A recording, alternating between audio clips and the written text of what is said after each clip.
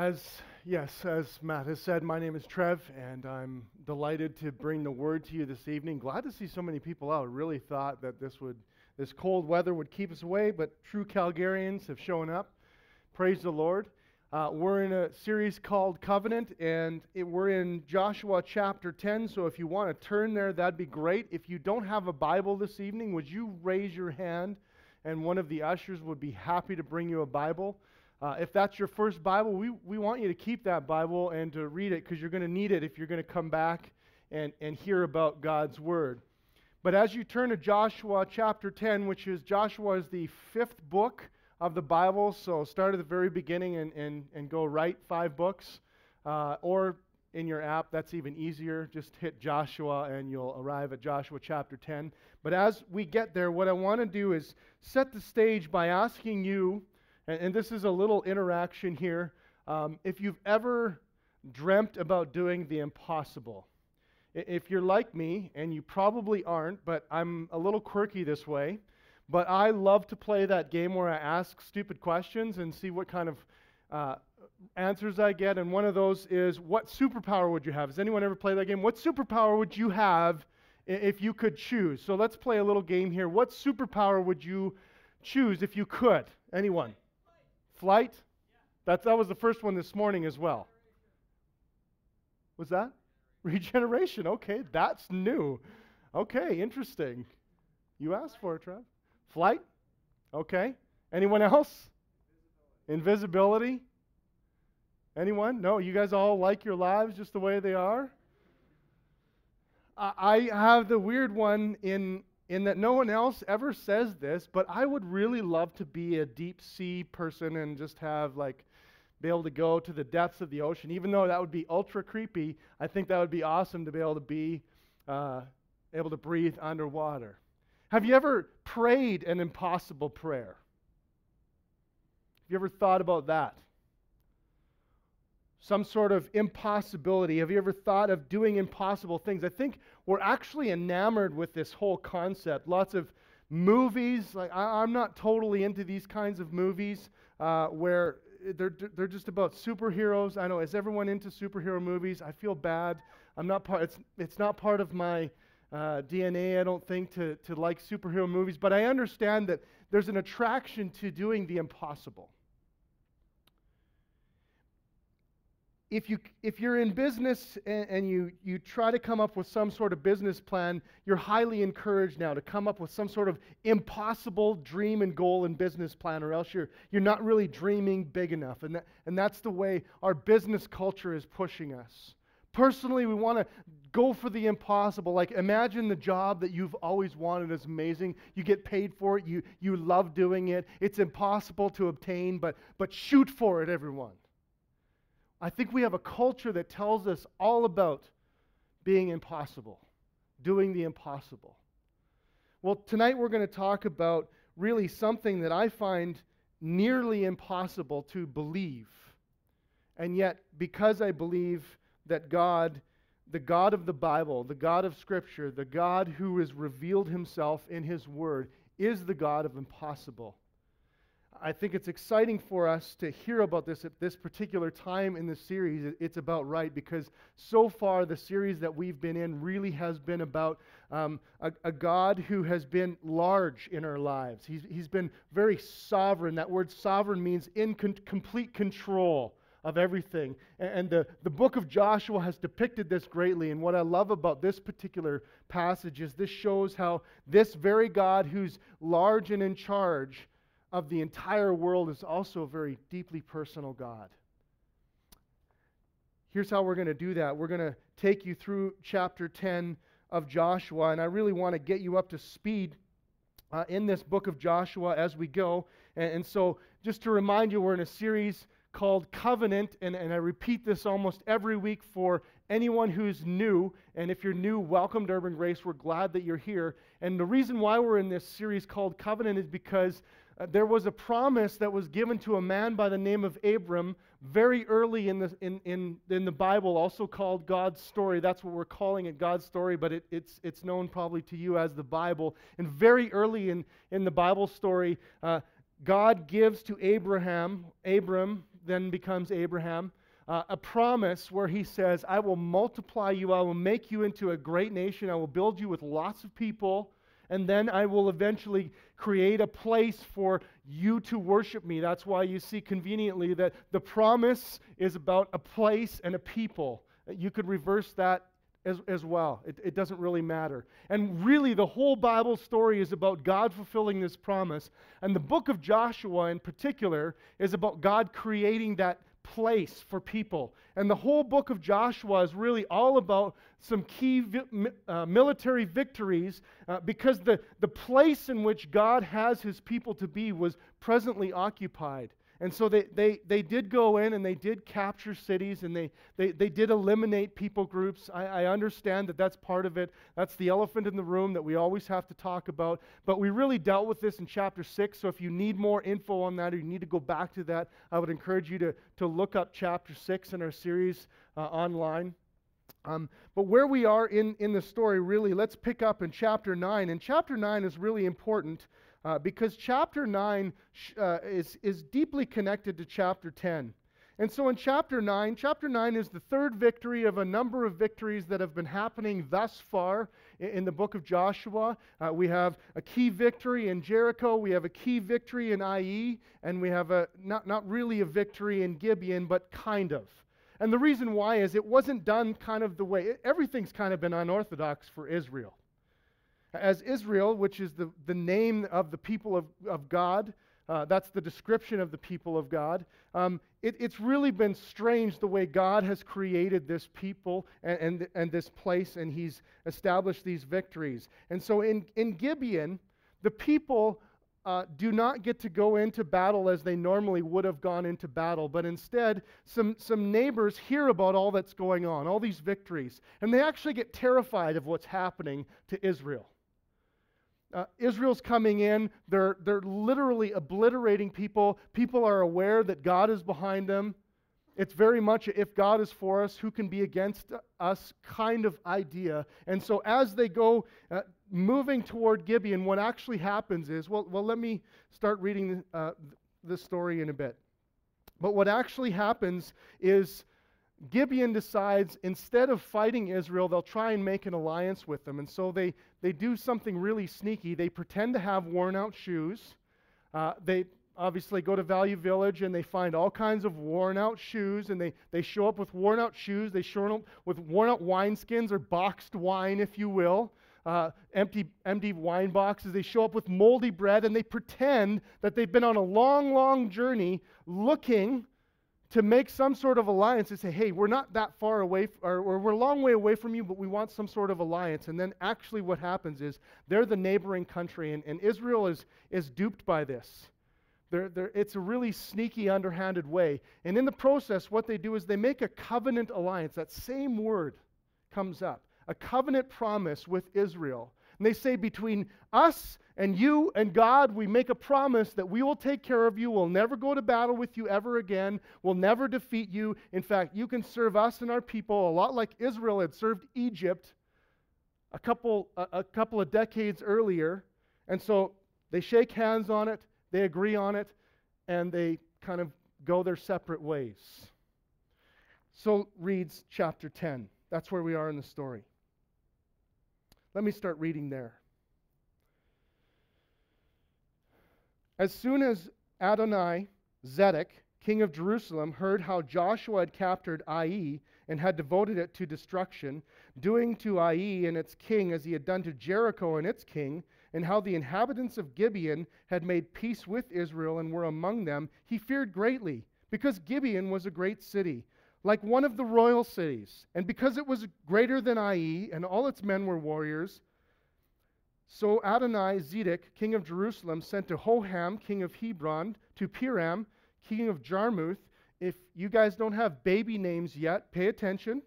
To Japhiah, king of Lachish, and to Debir, king of Eglon. I triple dog dare you to name your kid Eglon, saying, come up to me and help me, and let us strike Gibeon, for it has made peace with Joshua and with the people of Israel. Then the 5 kings of the Amorites, the king of Jerusalem, the king of Hebron, the king of Jarmuth, the king of Lachish, the king of Eglon, That's a good band name, actually. Gathered their forces and went up with all their armies and encamped against Gibeon and made war against it. So let me explain to you a little bit of what's happening here. So far, Israel has hung out right about here. All of their victories have been over here. There's Gilgal. That was a major victory. There was Jericho. That was a major victory. And Gibeon was, as a city, was over here, but the people were in and around here. And so as they were kind of marching this way, they made the alliance with Gibeon. Now what happened is everyone was hearing about this. I mean, even in that day, even before Twitter, even before Facebook, even before the internet, can you imagine a time before the internet? This news traveled really fast. And this king right here of Jerusalem heads it up. And he says, hey, my friends in Hebron, Debir, Eglon, Lachish, Jarmuth, let's get together. Let's head off this problem. Let's go take Gibeon and show Israel we mean business. And so they gather together, and there, you see the little blue line in there. That's how they figure they would have traveled along those lines. Those would have been the common highways at the time. And here's where Israel is over here at this particular time. Okay, let's read on. And the men, this is verse 6, and the men of Gibeon sent to Joshua at the camp in Gilgal, saying, do not relax your hand from your servants.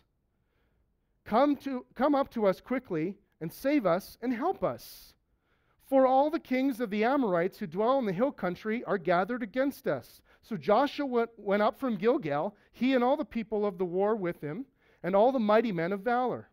And the Lord said to Joshua, do not fear them, for I have given them into your hands. Not a man of them shall stand before you. So Joshua came upon them suddenly, having marched up all night from Gilgal. And the Lord threw them into a panic before Israel, who struck them with a great blow at Gibeon, and chased them by the way of the ascent of Beth Horon, and struck them as far as Azekah and Makkedah. And as they fled before Israel, while they were going down the ascent of Beth Horon, the Lord threw down large stones from heaven on them. The Lord does throw down, by the way, apparently. Large stones from heaven on them as far as Azekah, and they died. There were more who died because of the hailstones than the sons of Israel killed with the sword. Now, here's what's interesting, and this is great irony. So what has happened is Gibeon has somehow fooled Israel into this idea of building some sort of alliance. And in doing so, what they have done is they haven't just made an alliance, but now they're actually asking for help. Now, if you know what the previous chapter is about, you know that Israel wanted to come in there and obliterate Gibeon. And they were lied to. They snuck this in under the radar. And now they have the audacity to come forward and to say, hey, by the way, Israel, I know that we lied to you, but we want you to now come and protect us. You owe us. Now, if I was Israel, this is what I would do. Sorry, I can't make it. I have like mountains to look at and other things to do, and we've got that Jordan River to clean up and all kinds of things. This would have been a super convenient way for Israel to get rid of the Gibeonites that they didn't really want as part of their people. But actually, God says, no, you made a covenant with them. You made a promise with them. You are called to reflect me as a people, and I always make good on my promises, and so I want you to make good on your promise to these people. And so Joshua says, mount up. We're going to go head off and help these people.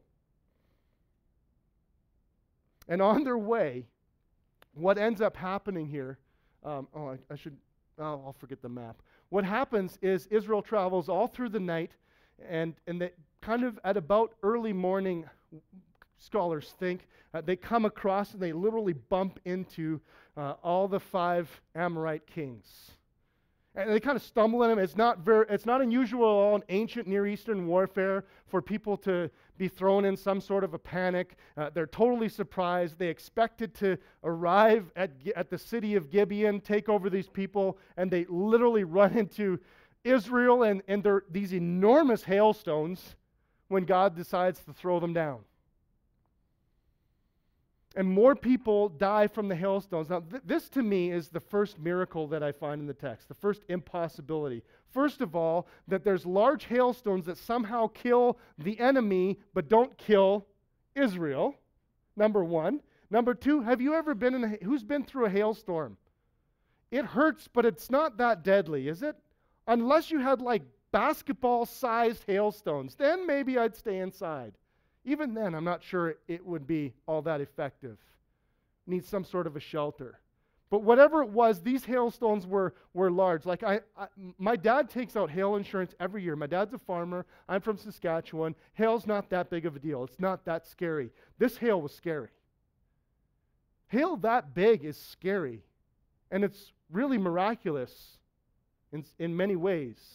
And I think what's happening is that there's a panic like, oh my goodness, the sky is literally falling down. Story continues. Joshua sees that they're winning the battle, but he literally is just looking for more time. I love this. He's just looking for more time. And so starting in verse 12, at that time Joshua spoke to the Lord in the day when the Lord gave the Amorites over to the sons of Israel. And he said in the sight of Israel, Sun, stand still at Gibeon. The moon in the valley of Ajalon, and the sun stood still, and the moon stopped, until the nation took vengeance on their enemies. Is this not written in the book of Jashar? Jashar was a book of poetry that listed all the cool things God had done in the life of Israel. We don't know anything more about it other than that. The sun stopped in the midst of heaven and did not hurry to set for about a whole day. There has been no day like it before or since, when the Lord heeded the voice of a man, for the Lord fought for Israel. So Joshua returned, and all Israel with him, to the camp at Gilgal. So that's fairly self-explanatory, so let's just move on. Anyone kind of stunned by this? Anyone pause? Hey, wait a second here. This is the kind of stuff that literally shuts Christianity and authority in Scripture down for some people. Because they look at that and they go, are you kidding me? Is this for real?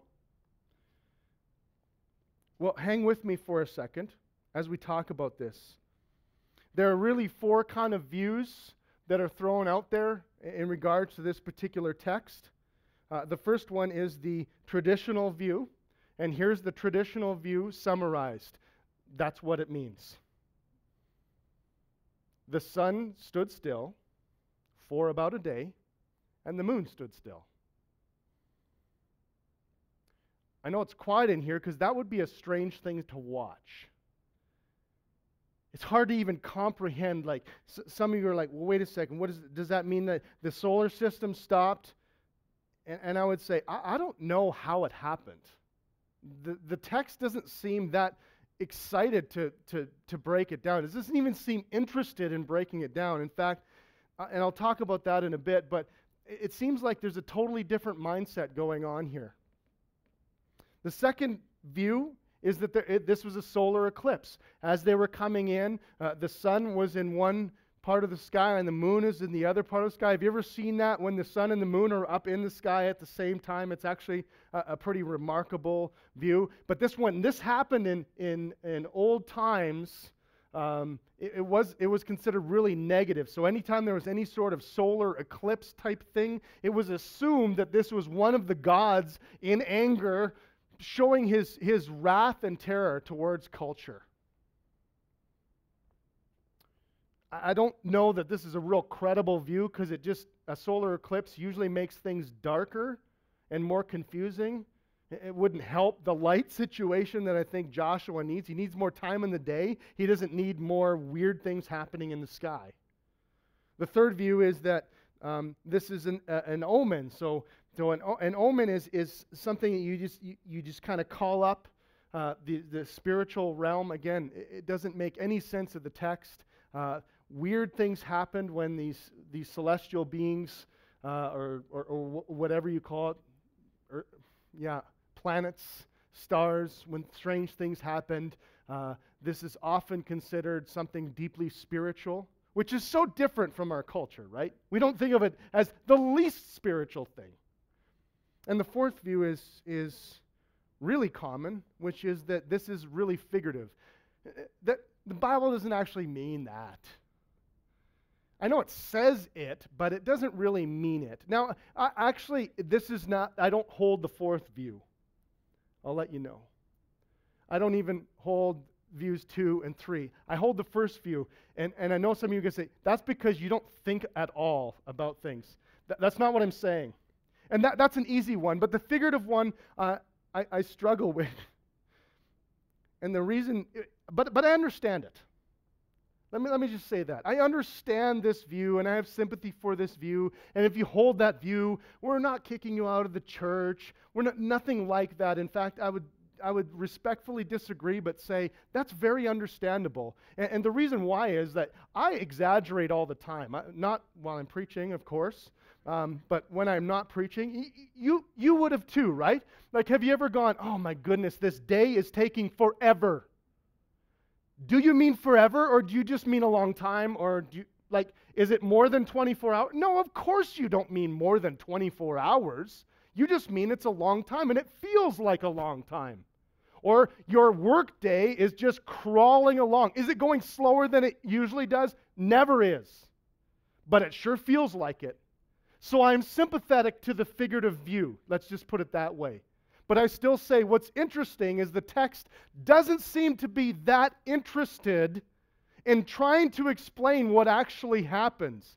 My traditional view is somehow God tilted the earth on its axis and the sun never set.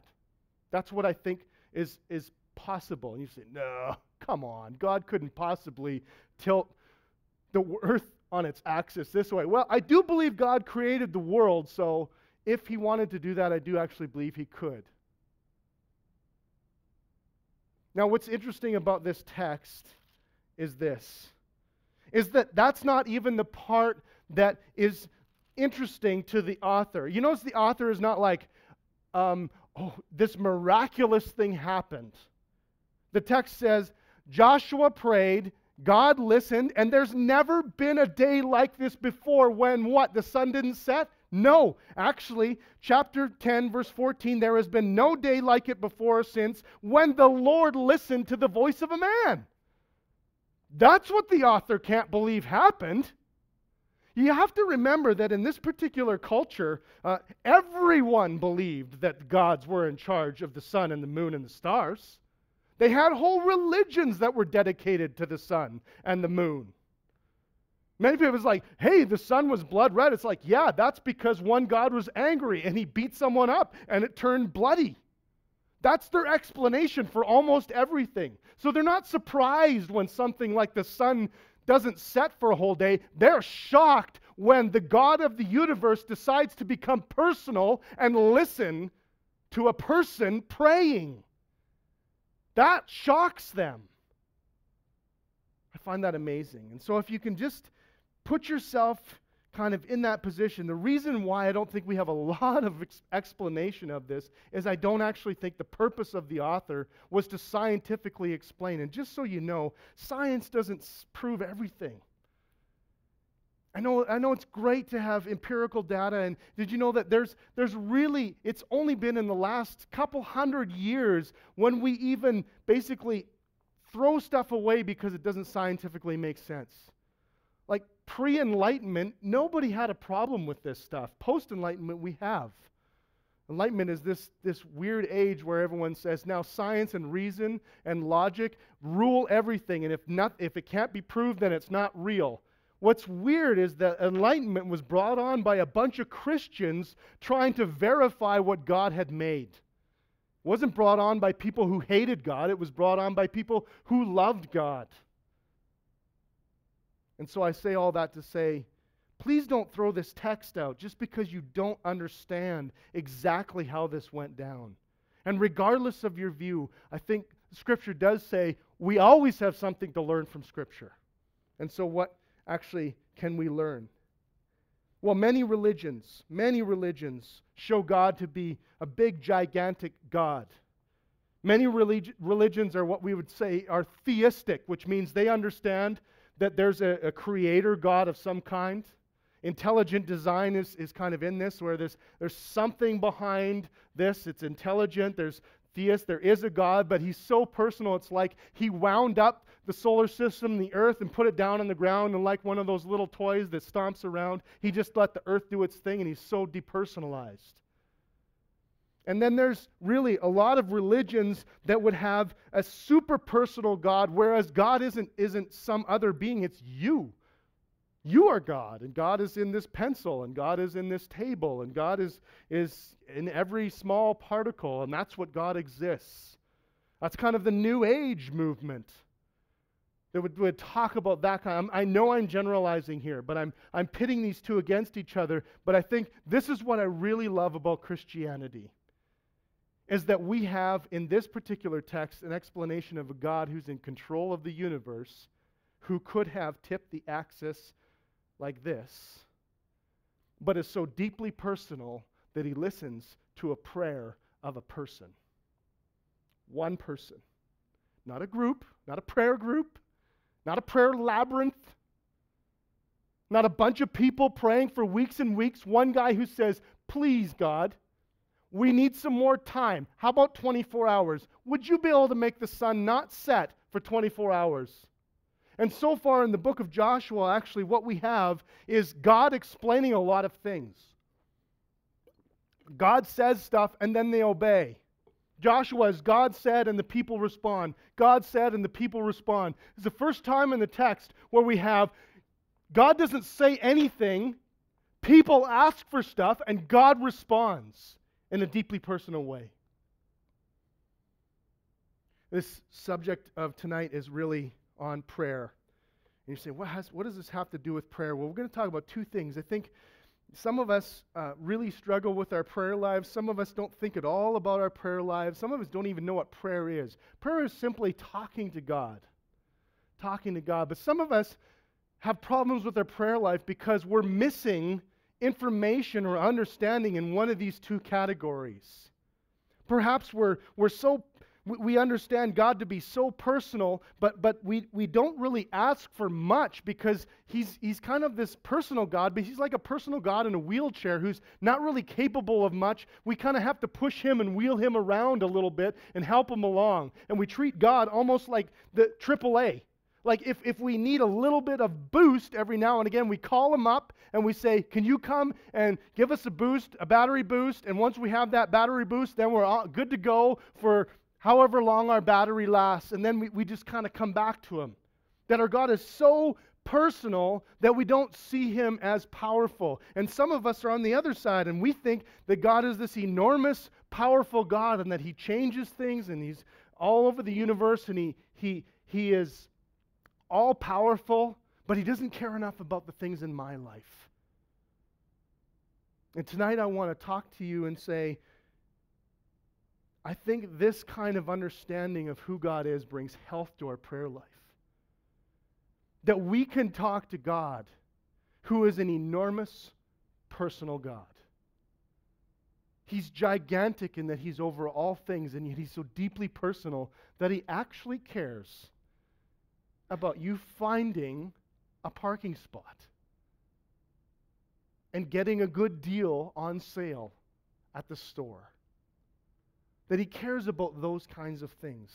And so let's just go through a bit these two things, the God of the impossible, and I just want to build your vision a little bit of the God of the impossible. You know, Jesus really talked about impossible things, and we kind of key in on the text, and if you're kind of empirical in mind and logical reason, and that's the way you run your life, I want you to know that this doesn't answer all the questions. One of my favorite albums on the planet is by my favorite band called TV on the Radio. You've probably never heard of them, but they're out of Brooklyn, so they're like super crazy, experimental, weird. Not everyone gets it. I like it. One of my favorite albums is called Dear Science. And it's called Dear Science because it's basically a 12-song letter to science and saying, Dear Science, you don't have the answers for everything in the world. They're not Christians. They're far from it. But they do have this idea that not everything can be explained through logic and reason. Much can, but not everything. Jesus didn't seem to be that interested in giving explanations for why the earth was round or anything like that. We don't find any of that in Jesus' ministry. But those weren't the real impossible things for him. Those were some of the simple things. The impossible things for him were things where people's heart were changed. And what I mean by like the decision-making center in our lives, when I say heart, that's what I mean. I don't mean like the organ in your body that pumps blood and has an attack. I mean the decision-making center, the place somewhere between what you feel and your brain. Maybe that's where we would call it, but hopefully you're catching what I'm saying. But Jesus had an encounter with his disciples. And to give you some background on this particular passage in Matthew chapter 19, verse 23 and 26, his disciples are having a conversation with Jesus about who can actually enter into the kingdom of God. And this is what the text says.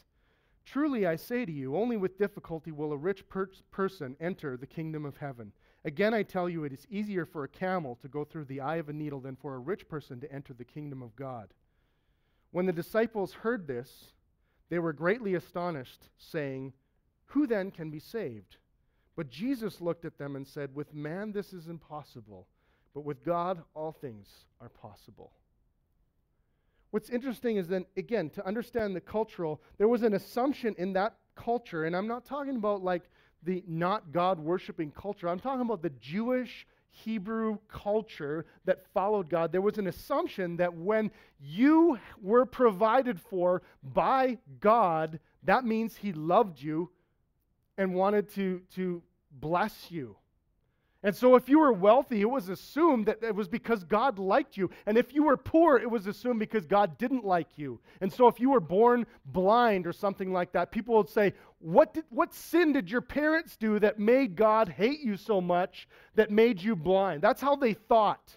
And if you were born wealthy, they said, what did your parents do in obedience that made God love you so much to give you this? And Jesus flipped all that upside down and he says, I just want you to know that it's very difficult for rich people to enter the kingdom of God. And the reason why he would say that is because wealth has this crazy way, and you and I know it, is this crazy way of like eagle's claws getting into our hearts and just ripping us apart. It controls what we do and how we do it. You say, I don't know if it controls us. Let me ask you this. If you knew that your pay would triple by changing jobs, how many would resign tomorrow morning? Most of us, if not all of us. Because it has that kind of grip on our hearts. And Jesus said, I want your heart. And when wealth has a grip on your heart, it's difficult. And so can you imagine the disciples' brains spinning? Well, wait a second. Poor people obviously don't get into the kingdom of God. Blind people don't obviously get into the kingdom of God. Anyone with any bodily problems doesn't get into the kingdom of God. Now you're saying, Jesus, that rich people don't get into the kingdom of God. Who's going to get into the kingdom of God? What game are we playing, Jesus? And he says, oh no, you think this is impossible. But actually with God, it is possible. Because God is the God of impossible things. You can't imagine a world where God can change hearts. But Jesus says, I am in the business of doing impossible things. That's what I do. That's why I came. The greatest impossible thing is and we'll talk about that in a bit, but is the fact that God came to us personally. I find this almost impossible to believe, really. That's why I keep repeating it week after week. I came across a story of impossibilities. In the last couple of weeks, I was at a conference on human sexuality. And so I was just thinking, kind of at the same time, and I've actually asked this question before, like, who would be the impossible person that you would think would like meet Jesus and have life transformation and completely change their lifestyle and everything about them? Think about that person for a moment. Think about the most impossible person you could think that would become a Christian, turn their lives over to Jesus, and allow them to completely transform everything that they do and have and say about themselves. This story reminds me of someone like that. Her name is Rosaria Butterfield. She wrote a biography in 2012. It's a bestseller. I highly recommend it. I haven't made my way through it yet, but I have heard her story in person. It's called Secret Thoughts of an Unlikely Convert. It's an excellent title. Because here is, get this, a feminist English professor who is an ultra-left-wing lesbian at Syracuse University. And she is in the business of helping to understand whether books have integrity. So one of her jobs was someone handed her a book and said, can you tell us if this book has complete integrity? Can you tell us if all the arguments line up? Can you tell us if the book as a whole makes sense? And can you review it for us? And here is the book, Why Homosexuality is Wrong. Can you imagine handing that kind of a book to that kind of a person? She's just like, oh, this is sweet. I love this. And so what she does is she begins to read this book, but then she starts to look at some of the biblical references that are made in the book. And she puts the book down and starts reading the Bible. And over time she meets, go figure, a pastor who's really, really conservative but just loves on her and cares for her and lets her journey through whatever. And she comes to her own conclusion. Do you know what she is today? She is, yeah, number of times. She speaks nationally. She's married to a Presbyterian pastor, and she homeschools. Like, I'm not saying anything else, but I would have never guessed that. Unlikely change, impossible change. But guess what? The God of the Bible is the God of the impossible. What's impossibility for you? What's impossibility for you? What do you think is like, no, this won't ever make sense. This could never happen. Maybe it's a spouse.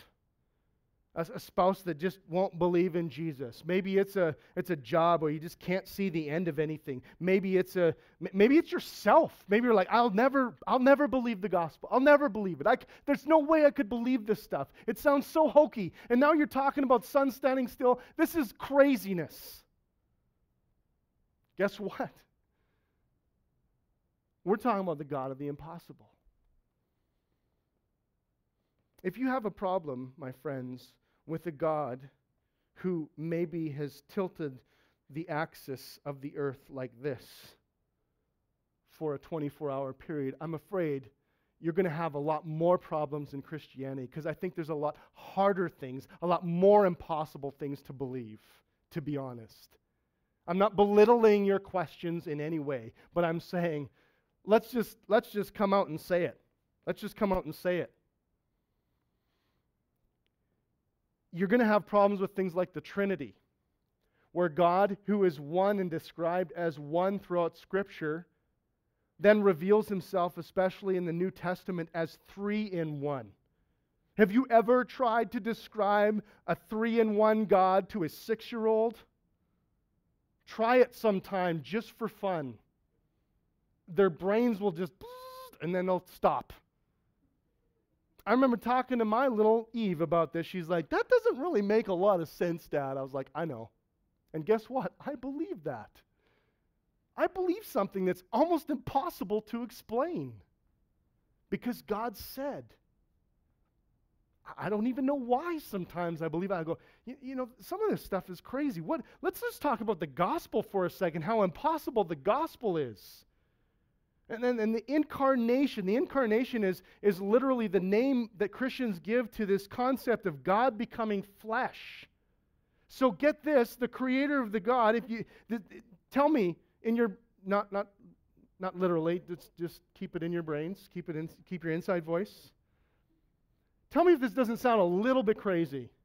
Okay, I believe that the God who created the universe came to us through a virgin because she never had intercourse. He was born, learned how to talk, walk, read, write, build things, never sinned. Then at the end of his life was literally on his way to martyrdom, died a death he should not have died, hung on a cross reserved for criminals, even though technically he is described as nothing ever gone wrong, never denied when people worshiped him, never denied being called God. In fact, came out and say it. That's why they killed him, because he said he was God and he wouldn't deny it. That he died a death. That's not a dispute. Then he rose again from the dead. He came alive. He appeared to a number of people. He said, I'm leaving my Holy Spirit with you till the end of time, and I will return one day riding on a white horse. Does that sound crazy to you guys? It sounds crazy to me even as I say it. And guess what? I believe it. Because my God is the God of the impossible. And so, let me be honest, like if you're struggling with Joshua chapter 10, Christianity is going to hit you up for a number of impossibilities. This won't be the last time you face some sort of impossibility. And yet, that's what I love about the text, is not just that this is about impossibility, but this is about God being deeply personal. How personal is God? This God who's in charge of all things is also so deeply personal. I think actually this is the harder one for me to believe if you want to know my personal story. My personal story says I don't struggle as much, maybe that's obvious to you. I don't struggle as much believing that God is in control of all things. I mean, I watched 2 baby girls be born. There's no way in my mind this could happen by accident. There's no way. I mean, if you've ever kind of studied the human body, it's just crazy to me that there's any other option but somebody intelligently designed it, and God says clearly, hey, I created this. And it makes sense to me. I don't struggle with that the same way I go, yeah, but does that God care about my life right now? And maybe that's your story. Maybe you don't struggle with the big God. Maybe you don't struggle with the enormous side of God. But maybe you struggle that God actually cares about your life. And so again, to go back to your prayer life, I want to just ask the question is, what's the big struggle for you?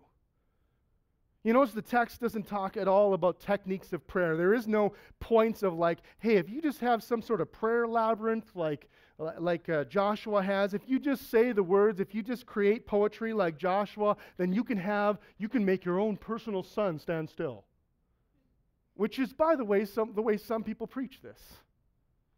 And I want to caution you a bit, like, it actually says this never happened again.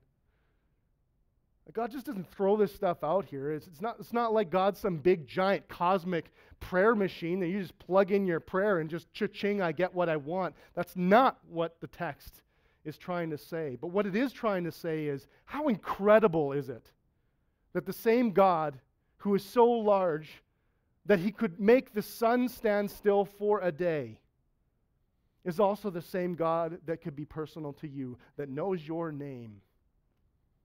How personal is God? Well, think about this for a second. God did not stay in heaven. He did not stay cosmic, but he came to us in the form of a person. He came to us in a form whereby you would recognize him as Jesus. He didn't have any physical way. He didn't have a halo above his head like some cartoons would imagine that he does. He didn't necessarily have a glow to him. He had facial hair. He had BO. He had to go to the bathroom. He had annoying friends. He knew what it was like to listen to his mom and his dad. He snored probably, depending on the size of his tonsils. Like, that's how personal God is. Can you imagine being like, Jesus, if you could just, nudge Jesus on a camping trip? Can you turn over so you don't snore? I am the Son of God. Anyways. The reason why I talk about that, isn't it amazing? And did you know that this is the big tension point for so many religions? Very few religions have a problem with a large, enormous God, but many religions would say it is so humiliating and degrading for God to become so personal that he would actually have to go to the bathroom. And yet, that's the story of our God. That's how personal he is. And then I want to leave you with this. I want to leave you with how Jesus taught us to pray. He was literally gathered his disciples, which were the people who he was teaching. He gathered them around him and they said, "Hey Jesus, can you teach us to pray? It's obvious you have some sort of close connection with the Father. Can you teach us how to pray?" And this is what Jesus did. He goes, "I'd love to. Pray then like this, Our Father in heaven." It's the first thing he says. It's the first thing he says. He doesn't say, the greatest person of all time, who is amazing, awesome. He says, Our Father, who is in heaven. That word Father is actually the Greek and the Aramaic word for earthly father. Can you imagine that? Hearing that for the first time, what that would be like?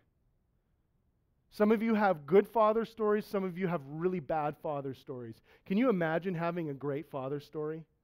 If you're a Christian, you can. Essentially, this is Jesus saying, when you pray to the God of the universe, call him Dad. Call him Dad. I mean, that should be mind-bending for us. Call him Dad? In our city, it's full of people who work, and for the most part, it really matters who you know in the city. Amen? No one? No one's got a job through someone they know? Anyone?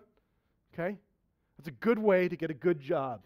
You have a dad who knows somebody. You have a dad who owns a big business. You have a dad who's in charge of a lot of things. You have a dad who is important in the community. It's a great connecting point, and many people should use that. That's fine. But guess what? If you believe in Jesus Christ, you have the best connection dad ever. You have a dad that is in charge of the universe. He's that personal. I don't know about you, but when I struggle with my prayer life, that's what I need to hear. And no, we're not going to give a lot of technique. There's no like, hey, if you do this, your prayer life can be better. I really think if you know who you're actually praying to, it'll just change your prayer life. When you actually know that God is like this, it should completely change what you pray for and how you pray. Hey, Dad, I need some help. Hey, Dad, can you do these things? Remember that in Joshua, God clearly laid out, he says, I don't do anything that ultimately doesn't bring me glory, and yet there's so much that personally he wants to do through you and in you. And he wants to bring glory to himself, not by crushing you and making you a small person, but by filling your life with his love. By giving you purpose and saying, you can be an important part of my kingdom. I can do amazing things through people who give their lives willingly over to me. And so as you leave tonight, I want you to be thinking not about how do I pray more, but just, God, who are you? How can it be that you, the God of the universe, wants to use me, wants me to speak to you like you're my dad? I love this about God. He doesn't just want us to think of him as our dad. He wants us to think of his sons and daughters. He wants you to walk around and boldly proclaim, I am a son or I am a daughter of the King. He loves that stuff. He's like, this is the kind of bragging I allow for. This is the kind of boasting I'm behind, is when you say, it's my dad. Just so you know, the earth's spinning fast. Yeah, it's my dad. My dad did that. I'm going to call the band up to play. And as they lead us through songs, they're going to lead us through a number of songs that are really more like prayers than like songs. And what I want you to think about as we partake, and we do this each week, we call it the Lord's Table, Communion, Eucharist, all those things apply. And here's what it represents. The bread represents the flesh. This is a reminder that God did not stay distant from us, that he became very personal in the flesh. That's what the bread represents for us. And that he suffered in a physical body for us.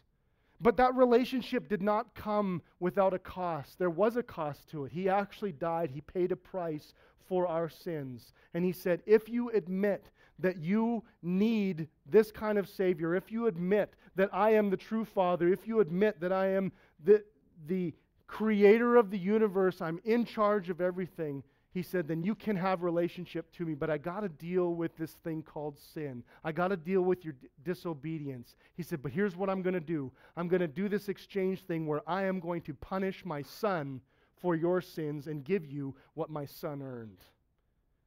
That's called the gospel. That's the good news of Christianity. And that's represented in the wine and the juice, the shed blood. The Bible says there is no sacrifice without the shedding of blood. There is no relationship with God without that shedding of blood. But here's the great news. You don't have to pay that price. Jesus Christ paid that price for you. And so as you come, I want you to think about those things. And as we sing together, these are really prayers about that very thing.